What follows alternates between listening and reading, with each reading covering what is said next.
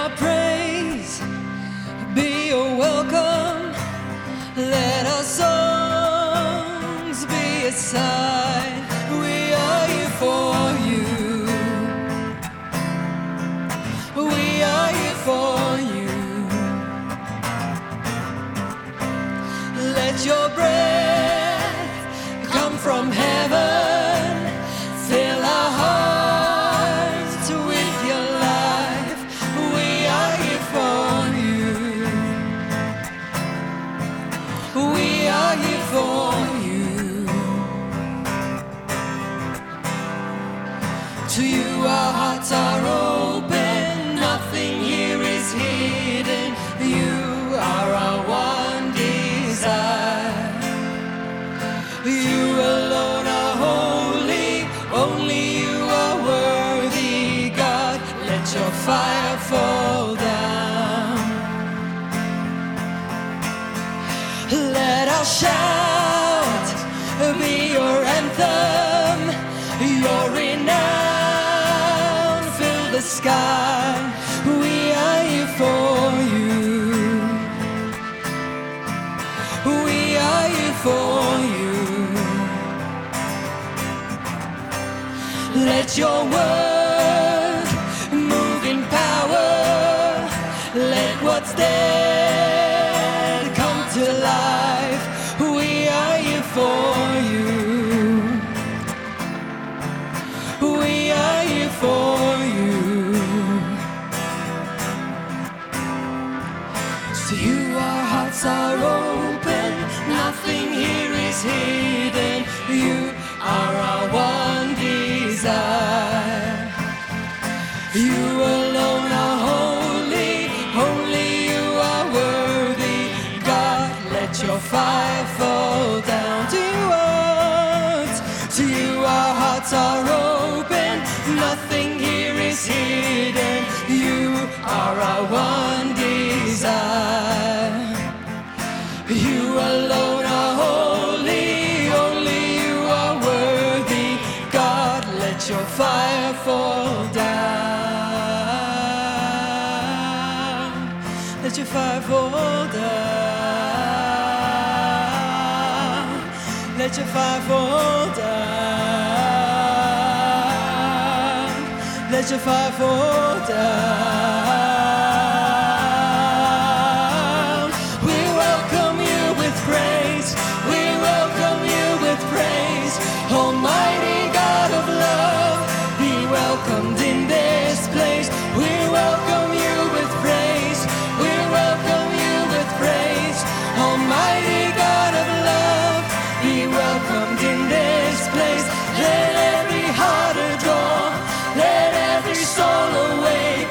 Almighty God of love, be welcomed in this place. We welcome you with praise. We welcome you with praise. Almighty God of love, be welcomed in this place.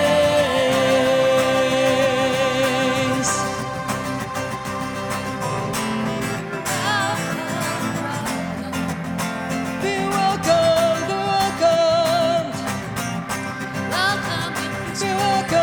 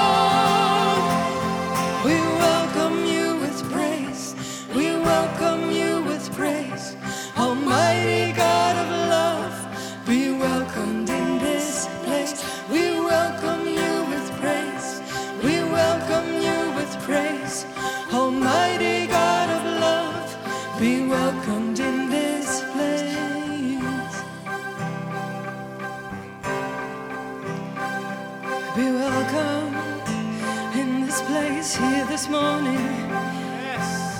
In my living room, Lord. Come and be with me. Come and minister to my heart. Let your fire fall upon me. Let your spirit fall upon me. Let your grace fall upon me. Let your heart fall upon me. Let your water rush over me.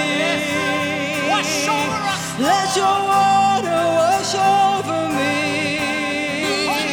Let your living water rush over me. Let your water wash over me. Let your water come. Let your life come. Let your spirit come. Let your glory come. Let your peace come. Let your healing come. Let your glory fall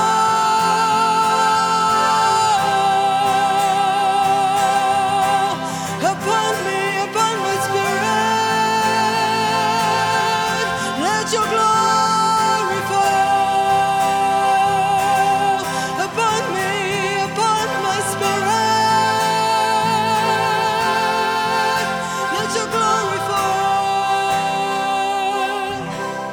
Let your glory fall. Let your glory fall. Let your glory fall.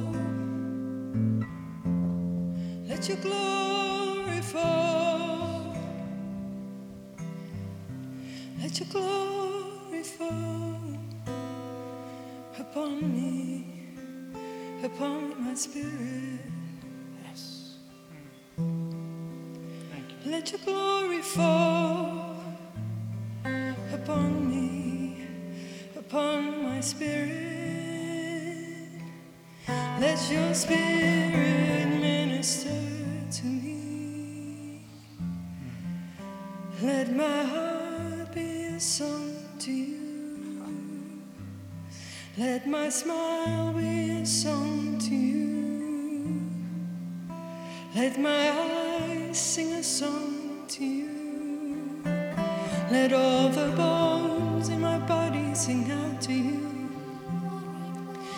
You are the King of Kings, the Lord of Lords.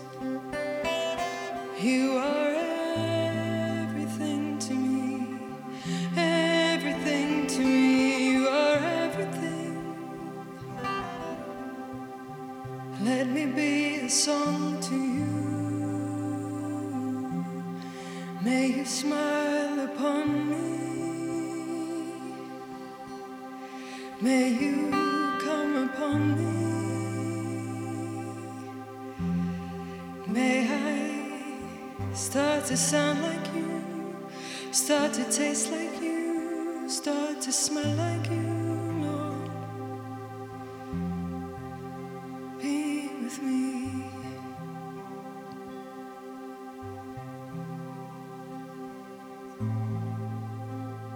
As I hear those words being sung, this word comes up in my heart. It's the word resonate. Let my heart sound like you, Lord. Let my heart resonate to your heart, to the frequencies of your voice. I thank you, Lord, for this time this morning. We can bring such glory and praise to your name. We do it here this morning. We say, Lord, the fellowship of the Holy Spirit be with you. We might not be in fellowship in a physical building, but we are the church. And the fellowship of the Holy Spirit is with you, fellowshipping with you this morning. Just drink. Have another drink on him. Wow, he's declaring His Spirit being poured out onto us. Thank you, Lord.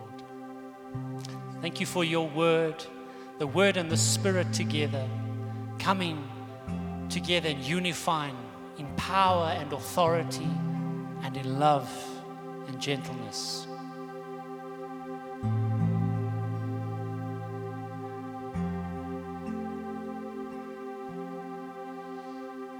So I kneel before the Father, from whom his family in heaven and on earth derives its name. And through his glorious riches he may strengthen us with power through his Spirit inside of us, so that Christ may dwell in our hearts through faith. And I pray that we, being rooted in love, may have power together with all the saints to grasp how wide and how long and how high and how deep, to grasp how wide and how long and how high and how deep, to grasp how wide and how long and how high and how deep, to grasp how wide and how long and how high and how deep is the love of Christ, and to know this love that surpasses knowledge, that we may be filled to the measure of all the fullness of God. So I kneel before the Father, from whom his family in heaven and on earth derives its name. And through his glorious riches he may strengthen us with power through his Spirit inside of us, and so that Christ may dwell in our hearts through faith. And I pray that we, being rooted in love, may have power together with all the saints to grasp how wide and how long and how high and how deep, to grasp how wide and how long and how high and how deep, to grasp how wide and how long. Well, today we're carrying on with our series of Overflow, and the title of today's message is Overflow of Holiness. Now, I'm sure that some of you, when you hear the title Holiness and wanting to talk about holiness, you may have a question in your mind that will be something like, is this really something that we should talk about today? Isn't there things that are more relevant and more real in life, more pressing in terms of our everyday experience that may be more worthwhile to talk about than talk about holiness? Because many of us, holiness is a difficult thing to understand and get hold of. And often we think, yes, we believe there's such a thing as holiness, but it's really for people that are advanced in their faith and in their Christianity. Sometimes we have this picture of holiness of like monks that, live on top of a mountain and amongst the clouds, and they so separate from everything. And really, what does holiness have to do with me and today and this world? And isn't there other things that we could rather be talking about that'll be more helpful? But obviously, I believe that it's important for us to understand holiness. And I want to say the reason I want to talk about holiness and the overflow of holiness today is because without an understanding of holiness, the rest of life won't make much sense for us. If you understand holiness, everything else fits in to that picture. And therefore, I say it makes all the difference. It's very real and pressing and needed that we continue to understand what holiness is and have a concept of what this really very biblical concept of holiness is all about. And to do that, I want to use an analogy just right off the bat to describe what I think is so important about understanding holiness.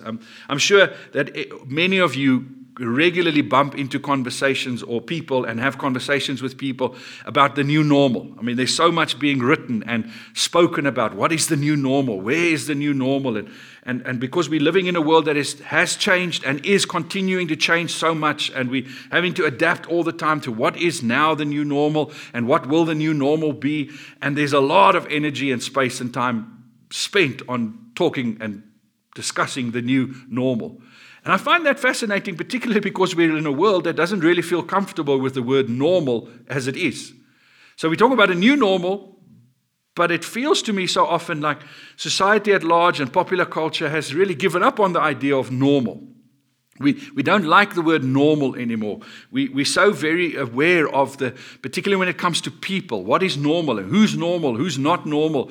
We're so aware of our individuality, and we like the idea that we are different people, and we can feel that when you say something is normal, it can be restricted or it can limit people. That's why Scientific American, the magazines, gave this idea about, and they said in psychology and psychiatry, it really means average or typical. When we say somebody is normal, we're really trying to say they're average or typical. But we too easily think of it as a synonym for how everyone is supposed to think and feel. So the word normal for us has become this restrictive term, this term that is like a box that we put people in, and we don't like that. We don't want to be like that. We're unique, we're each different, and so it's fascinating for me that while we are wanting to consider the new normal, we don't really feel comfortable with the word normal. I think of Sherlock Holmes in the second book of Sherlock Holmes, the series. He's having a conversation with Watson, and as he's talking with Watson, he says, "You know, Watson, statisticians have shown us that we can pretty accurately predict what the average man will do in any situation. But we can never know what an individual man will do in a situation." And I think, that's why we don't like the word normal. But yet we're talking about the new normal all the time. And in that, I see that we still have a need for something to be reproducible, for something to be even predictable, for something to be trustworthy, for there to be a pattern that we know. This is how we used to respond, this is how we now respond. We want that idea, we like that idea, that there's something that is trustworthy in the sense that it is predictable and that it is stable, it is certain. And so we're still looking for that. Even though in some areas we don't like the idea of normal, we're still looking for the idea of normal. Now, why am I talking to you about normal? Because this is the first thing I want to say about holiness. Holiness is God's normal. When God established the world, we must remember, He created everything as an expression of who He is, and He is holy. So everything was built around this pattern of the holiness of God. God is holy. Holy is therefore the normal of creation. The word normal, for instance, comes from the 17th century Latin term for the carpenter's square. Now you'll see a picture on your screen of a sort of antique square. And it was this idea that, whenever they constructed a building, for instance, and they'd have a level floor, and then they would put up the pillars, wooden pillars that would hold up a building. And to make sure that the building would be strong and secure, and they would make sure that every pillar was at a 90-degree angle to the level floor. So they would put this level, this carpenter's level with its 90-degree angle, they'd put on the floor and put the pillar next to it. And if the pillar was, and the floor was in the right relationship, this 90-degree angle, they could repeat that pattern. And so they could have these pillars standing in a row, and these pillars would all be similar and repeatable, and therefore the roof could be put and everything would be level, and it would lead to a stable and strong construction. And that level is where we get our word normal from. So when I say God's holiness is our normal. What I mean by that is God's holiness is this carpenter's level in all of creation. It's the pattern by which everything else is built. Everything finds its purpose and meaning in being a description and an extension and a revelation of what and who God is, and He is holy. So that is normal. What we have to understand about this world is that there is a normal, there is a pattern, there is something that is at the foundation of everything, and that which is repeated through everything else. And that is who God is. He is holy. So we do have a normal. And because we have a normal, we can therefore understand when things deviate from the norm. You know, if they built the building and they put all the pillars at 90-degree angles with the carpenter's level, if one beam or pillar was standing like this, they would then know that there would be a problem in the rest of the construction, and they could correct it because they had a normal to work off. And because God is our normal, His holiness is normal. Therefore, we have something to measure everything else by, and therefore we can know when something deviates and is not normal, it is a deviation from that which is how God created. And that's what sin is. Sin is a deviation from the holiness of God, who God is. It's a deviation from the normal that God established. This world fell into sin. This world is in a broken state. It is in a state of not being a true reflection anymore of the holiness of God. It has deviated from God's original plan and God's original blueprint and deviated from the personhood of who God is in His holiness. It no longer reflects Him. But we wouldn't know that if we don't know that there is a norm. If we don't know that there is a normal, that there is a right, then we wouldn't know what is the deviation. But because we know there's a normal, we know when something deviates. I mean, we see this, for instance, in how we deal with coronavirus. You know, at the end of 2019 in China, they started noticing that people's bodies were behaving in a way that was not normal. They were experiencing symptoms that were not normal for a human body to do, and what a human body shouldn't do, a healthy human body. And eventually they started noticing that people even died, and then it spread all over the world, and they had to study and discover what is this thing that is causing the deviation from what a normal, healthy body should be. And that's where they discovered the coronavirus, this RNA virus that came into the respiratory system. And now we are all working very hard and changing our behavior to try and get back to that which is normal, to deal with the deviation, the abnormality, to get rid of it, and so that we can live lives as normal. And that's why we talk about what is the new normal. I mean, it's amazing how many times you have to wash your hands nowadays. Every time we go into a place, we have to wash our hands. We have to wear masks. We have to socially distance. Our behavior was changed because we saw what was normal and that there was a deviation from the normal. And now we have to change our behavior to get back to what is normal. And that's, in a sense, what holiness is all about. Holiness is the normal. Sin is the deviation from the normal. God's working with us by His Spirit and His Word is what He is doing to get us back to the normal, to that which He intended and how we were supposed to live life all along. That's why the Bible makes a big deal about holiness and talks about holiness a lot.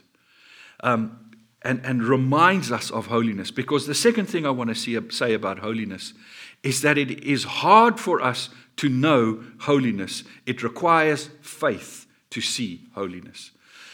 The concept of holiness is exactly this, that it is something outside of our human experience and our human reality.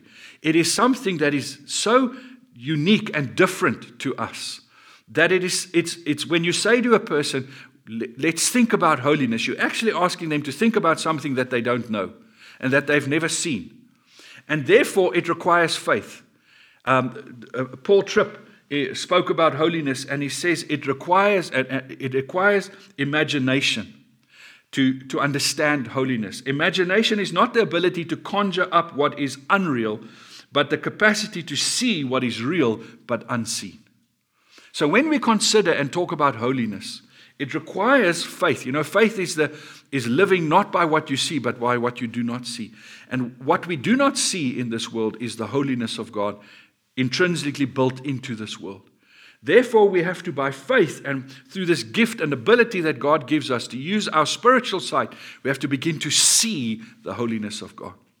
And that makes it really difficult and hard. And that's sometimes why when we talk about holiness, people want to go, I don't know it's too difficult, because it requires something of us to step beyond ourselves. And the reason for this is the third thing I want to say about holiness. Firstly, holiness is the normal. Secondly, holiness, to know it, requires faith. And thirdly, I want to say holiness is different. It's other. The word holiness in the Hebrew is the word kadosh, which literally means to cut. And translated means to be cut off, to be separate from everything else. It means to be in a class of your own, distinct from anything that has ever existed or will ever exist. So the whole concept of holiness, when we say God is holy, what we're saying in part is that He is different. He is other. He is separate from us. So holiness focuses a lot about the transcendence of God, that He is not like us, that He is so different, that He is completely other to what we know and experience. And that's why it takes faith to know Him and to see Him, because you're seeing something that we do not know on this earth, that is not reproduced somewhere else, that is not common knowledge for us, but it is actually something that is beyond us. And that's what the word holy means. So holy is different. Holy is other. The second meaning of that word kadosh is holy means to be entirely morally pure, all the time, and in every way possible, to be entirely morally pure. So when we bring those two concepts together, they form the whole picture of what holiness is, and that tells us that the Lord of hosts is the sum and definition of what it means to be holy. He occupies a moral space that no one has occupied before, and as such we have no experience or frame of reference to understand what He is like, because there is nothing like Him. He is wholly other. R.C. Sproul says that which is holy is that which is different. We live on a plane of the deviation. The deviation to us has become normal in a sense, because that's what we know, that's what we understand, that's what we interact with and every day. That's what our lives are shaped by and shaped around. But through the Scripture and the Spirit, God calls us to look beyond this which is our normal, to see that which is actually the normal. And it is only when we see God, it is only when we get the revelation of who He is, that we begin to realize how much this is a deviation from the norm, because He is the normal. But without that revelation and understanding, we try and figure this out, and we think this is the normal. But in God, we recognize that there is a normal, which is Him, which is His holiness. It requires faith to know that, because it is so different and other. And therefore, it's something that is only possible in the Spirit, is to know God and to know His holiness. There was an interesting study done by a man in 1911 and 1912, a guy by the name of Rudolf Otto. He's a very well-respected German theologian and a philosopher. And what he did is, as he was studying theology, and he thought about how people in different religions, different parts of the world, different cultures, how do they respond to this idea of God? And so he undertook a trip, an extensive trip, and covered a large part of the world. He started in North Africa, then he went to Palestine in the Middle East, and then he went over to India and China and Japan, and all the way around he went to the United States and then back to Europe. And he studied for 2 years. He lived amongst people that had different religions and different expressions, and to try and see how people were responding to God. And from this experience that he had, he wrote a little booklet that's called Das Heilige in German, and translated, it literally means in English, the idea of holiness. Because what he discovered is he saw that across these religions and people groups and cultures, people had an idea of holiness, and that there was similarity in their idea of holiness and how they experienced holiness and how they reacted to holiness. And he termed a phrase, he termed this phrase in Latin that he made up to describe what he would understand holiness to be from this experience. And this phrase is called Mysterium Tremendum et Fascinans, which literally translated means the terrible mystery that fascinates. Mysterium tremendum et fascinans.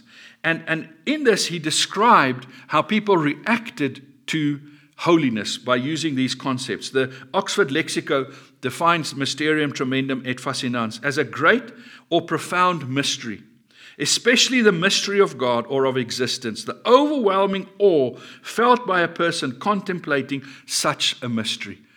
And he described how people across all cultures and religions had some interaction with something in what the religious experience was bringing them, is that they got in contact with something that was other, different, separate from them, that was bigger than them, and that caused in them this response of awe.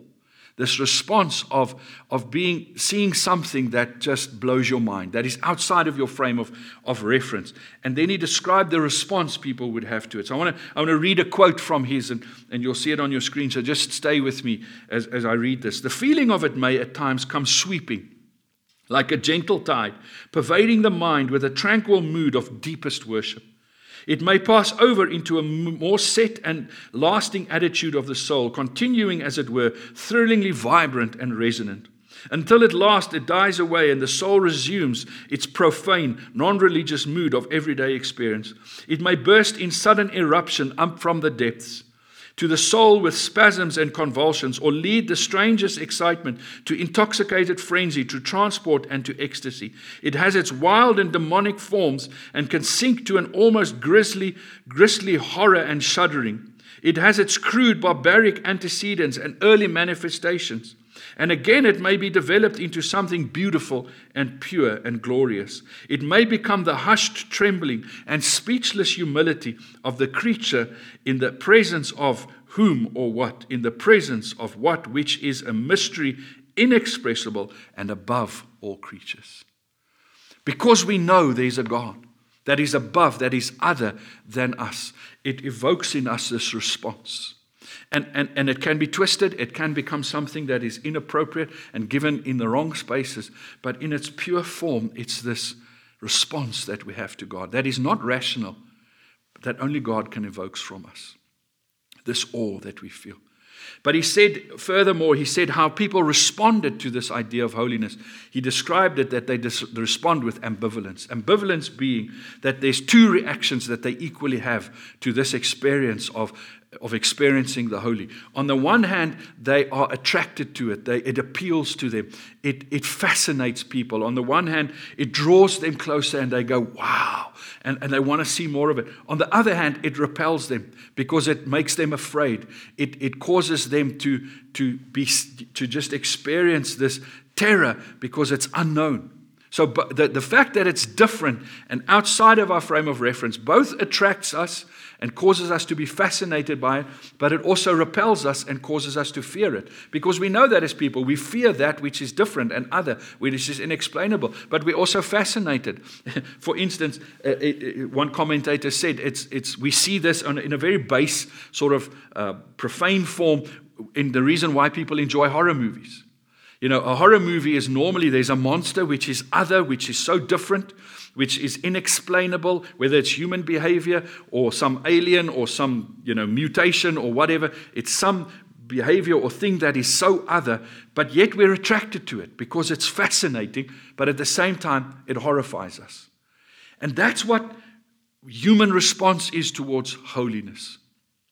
And that's why we see even in the scripture.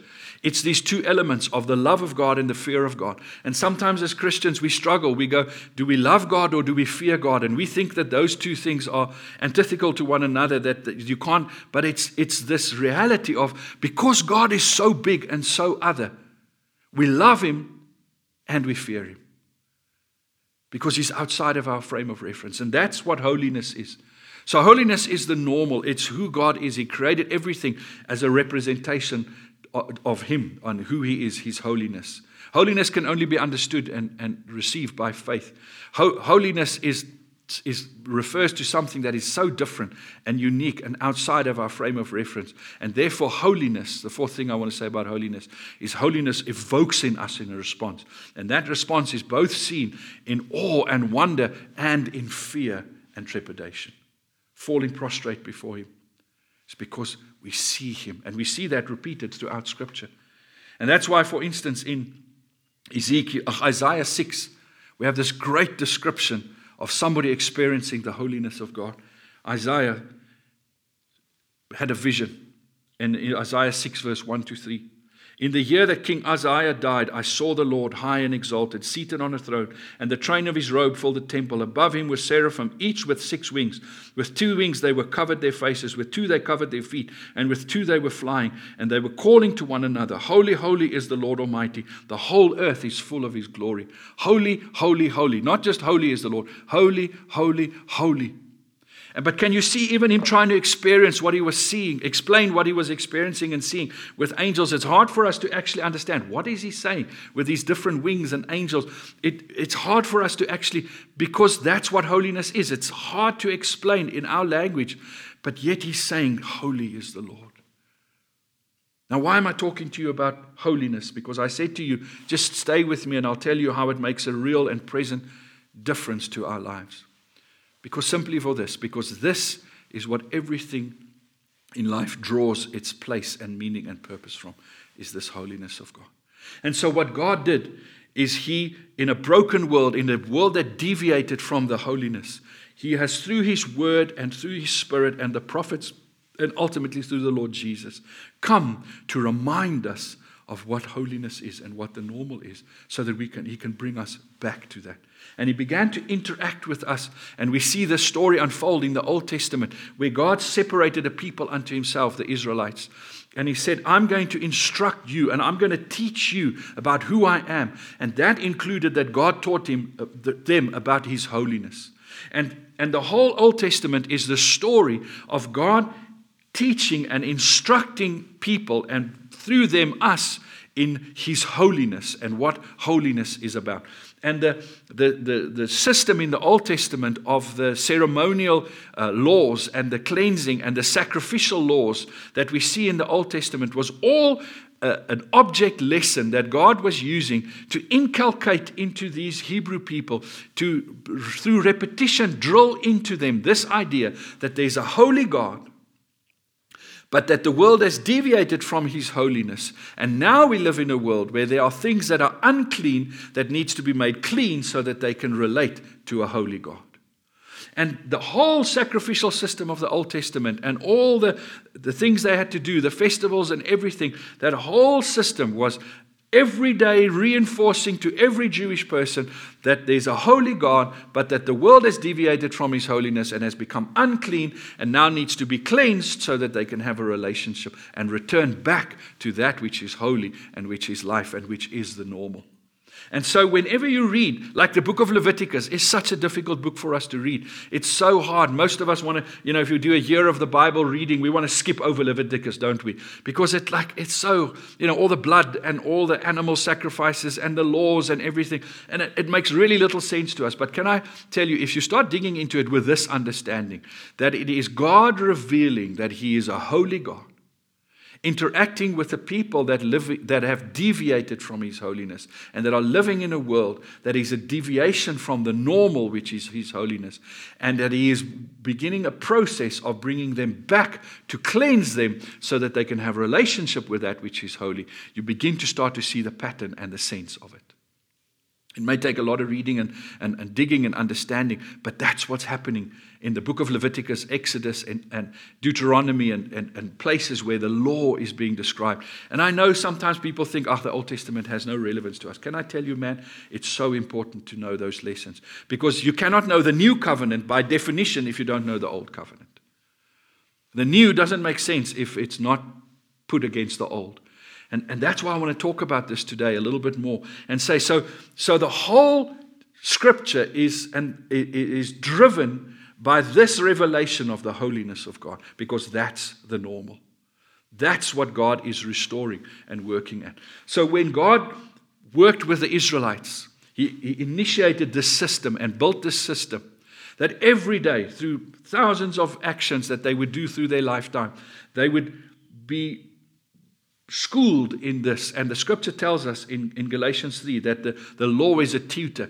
And the law was this tutor that taught us God is holy. We're living in a world that has deviated, and we have deviated from that holiness and that pattern. And so therefore, the building that we are building looks like this. Instead of, the pillars that are trustworthy, repeatable, structured, and that you can put weight on, we're living in a world that's like this. And God is saying, but I want to restore. I want to bring back my godly order. And that's what the kingdom of God is about, is God's order that is based on who He is. And so therefore, we see the system of the sacrificial system built on these understanding of these three concepts: holiness, cleanness, and uncleanness. God is holy and pure. And like I said, He's other, morally perfect and superior. Everything He does is right.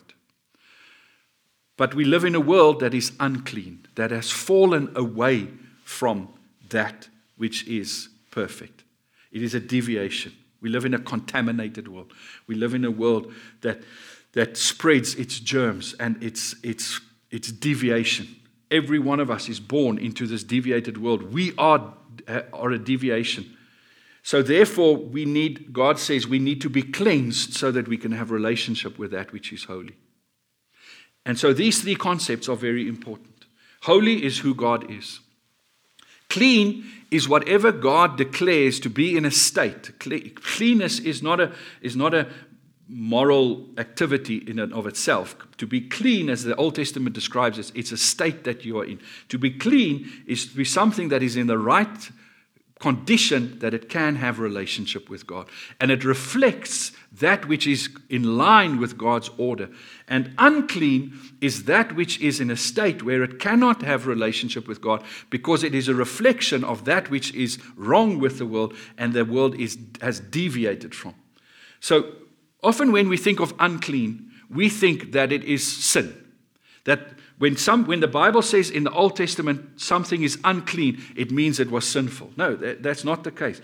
Unclean doesn't mean it's sinful in and of itself. It means it reflects the condition of this world that is a deviation from how God created it to be. That's why you would find something like women giving birth and people that had exposure to dead relatives and people with skin diseases were declared unclean. Are those things sin? Is it sin for a woman to give birth? No. Is it sin for me to have in contact with my dead relative? No, it's not a sin. It's not wrong morally, but it is a reflection of what is wrong with this world. Because a woman was never supposed to give birth with pain and within the horror of that experience, the painfulness, the blood of it. That wasn't the norm that God had in mind. So when a woman goes through childbirth, the experience of that is not sin. It's beautiful, it's wonderful, but the dynamics of it is a deviation from that which was the norm that God had in mind. And therefore, in the Old Testament, it was declared that she was unclean and needed to be cleansed. For instance, we see this when a person goes to the priest and they've got a skin disease. Leprosy was classified in Leviticus 14 as one of the skin diseases that they had. And so when you had any form of a skin disease, you had to go to the priest, and the priest would see and diagnose that you have a skin disease, and then you would be declared unclean. Now, a person with a skin disease, do they have a skin disease because they've sinned? No. There's no direct correlation that says this person has a skin disease and what sin did they do that gave them the skin disease? No, that's not why a skin disease is unclean. But the fact that they have a skin disease is there because the world is in a sinful condition. God never created us to have skin disease. His holiness is a place where we live without disease, without pain and struggle. But in the world we live in now that has deviated from that carpenter's square, we now live in a world where we see these deviations. And so when a person has a skin disease, they represent the deviation, and therefore they were declared unclean and had to be cleansed. So for instance, the ceremony they did in those days, and you can read about it in Leviticus 14, is the priest, this person would come to the priest and they would be declared unclean, and then the priest would take two small birds, like 2 doves, and he would kill the one over a bowl of water, so that the blood of the dove, as he was killing it, would drip into the water. Then he would take that water and he would pour it over the second dove to show that there's life and cleansing happening of creation of God's order and on the person's hands and the skin, and the person would wash themselves with that water. Now you read it and you go, that just sounds horrible and terrible. What's that all about? I'll explain to you a little bit more later what the significance of that was. But when that happened, that person would be cleansed.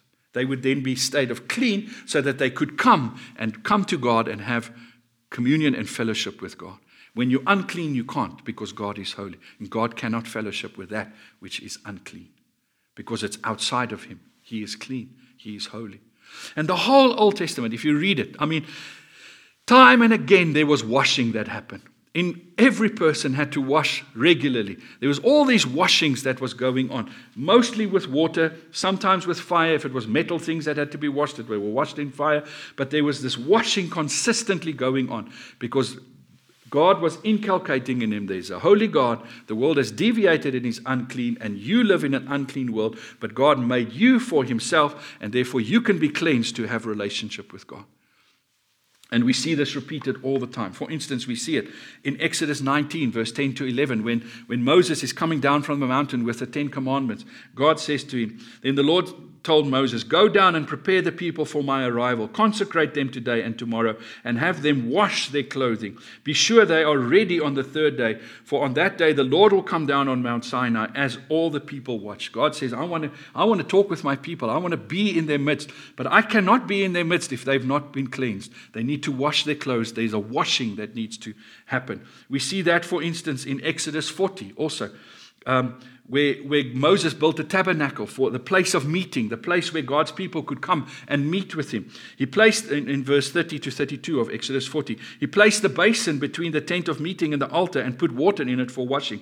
And Moses and Aaron and his sons used it to wash their hands and feet. They washed whenever they entered the tent of meeting and approached the altar as the Lord commanded Moses. Can you see this? There was this washing, and you can read law upon law upon law where there was this cleansing going on.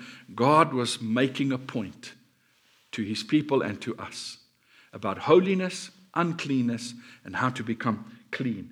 And the whole Old Testament teaches us that. The problem with the Old Covenant was that no matter how many times you washed, you would never be clean. You would never become in a state of cleanness. You could have temporary cleanness, but tomorrow you contaminate it again. It's like us today with dealing with COVID-19. How many times a day do you have to sanitize and wash your hands? It's like, you go to the mall and you want to go shopping, and so you walk into a store, you bow at the door now as we enter. We all bow very nice and humbly, and we bow, we hold our hands out, and we put the sanitizer on. We walk into the store. I don't touch anything. I'm there for a minute. I don't realize it's not the right place. I go to the next store. Just, 30 seconds down the road, I go to the next door. Again, I bow, I wash my hands, I clean, I go. Because no matter how many times I've washed, I can always be contaminated again.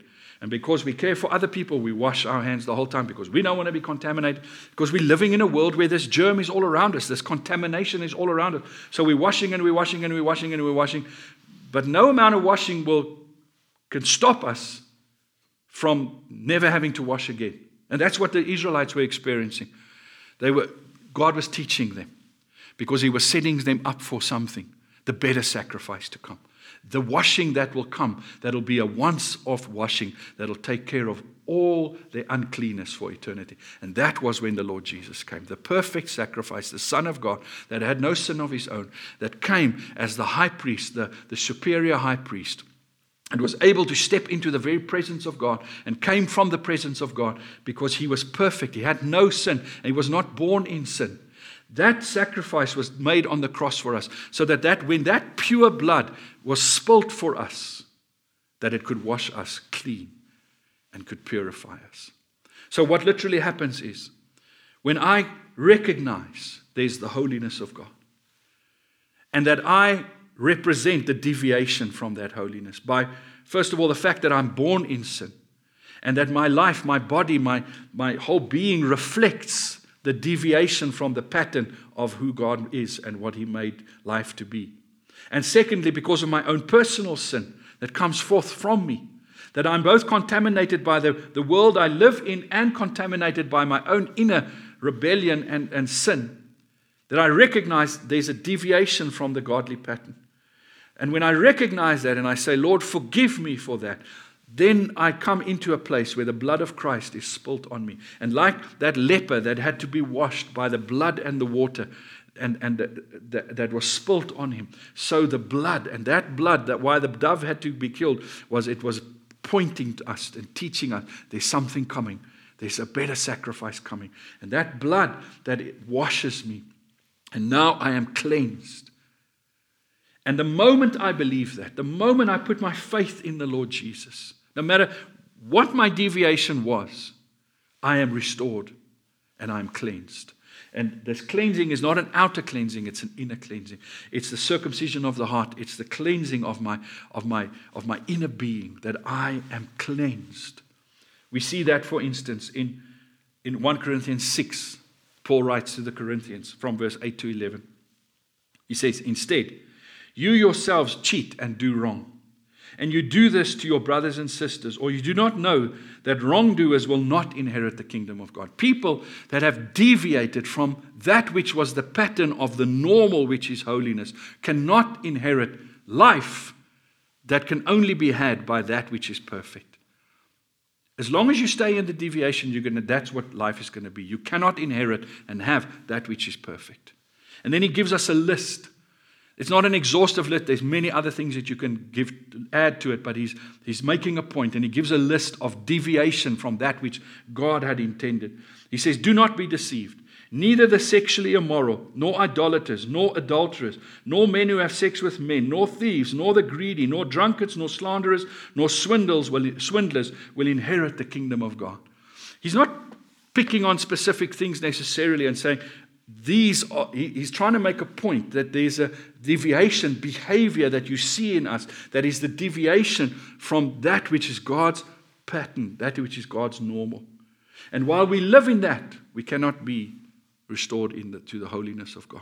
But then he says in verse 11, and that is what some of you were. That is your past condition. You are no longer the deviation. But you were washed, you were sanctified, you were justified in the name of the Lord Jesus Christ and by the Spirit of our God. You have been cleansed. You have been washed. And it's in the script, in the original, it's a past tense. It's a once-off event that covers every future eventuality. It's a once-off washing that happens. I have been washed. So when I say I'm born again, remember Jesus said to Nicodemus, he said, you can't inherit the kingdom of God unless you're born again in John 3 verse 5. And then you're born of the washing, unless you're born of the water and the Spirit. And it's this washing that he in part referred to, of that we are cleansed by the water of who God is. And the scripture tells us what that water is also in Ephesians 5 verse 25 to 26. For husbands, this means love your wives, just as Christ loved the church. He gave up his life for her to make her holy and clean, washed by the cleansing of God's word. We are cleansed by God's word. Remember, God's word is Jesus. In the beginning was the Word, and the Word was God, and the Word was with God, John 1. And so Jesus, the sacrifice that came and washed us in the Word, in who He is, the truth about who God is. The Word, the Logos, is the reference to the normal, to that which is true, that which stands for eternity, that which is trustworthy, that which can be repeated and must be repeated. The divine ought, how we should be living our lives. He says, this sacrifice was made to restore me back to that which is the holiness of God. And isn't it beautiful? Yeah, he says, even something as normal, as everyday, as regular as a husband and a wife, when they live in that understanding, their marriage becomes a representation, not of the deviation, but of the normal, of that which is the holiness of God.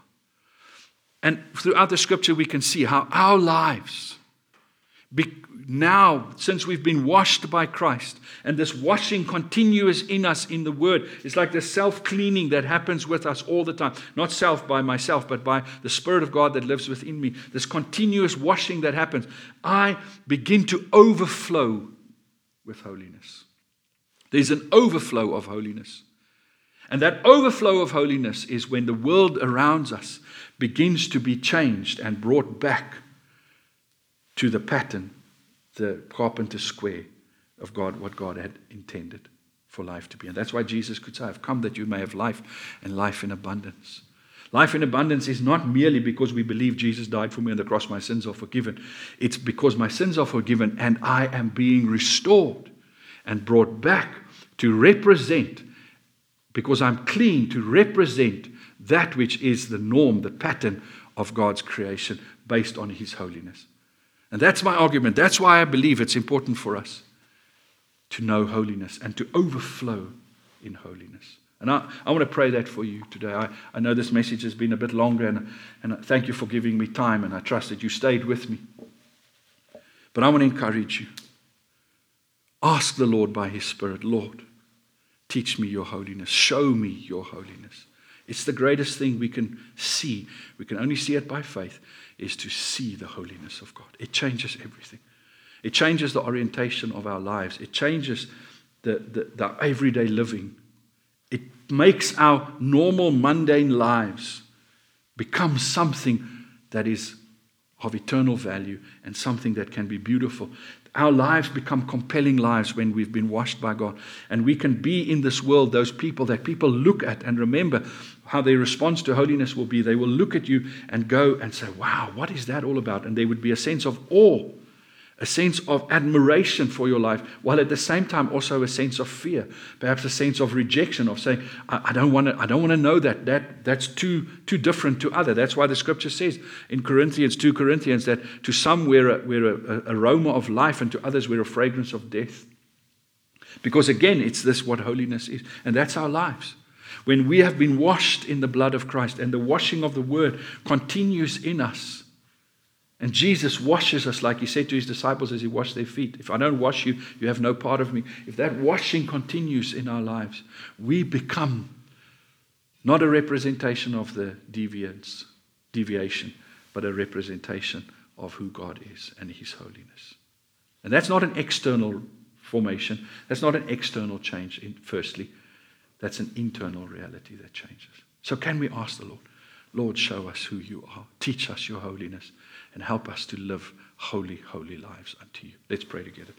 Father, I thank you for your word, for your careful instruction, for taking the effort and the time like a good teacher and a master to teach us your truth, to walk with us, to reinforce, to make sure that we get the message so that we can know what is the normal.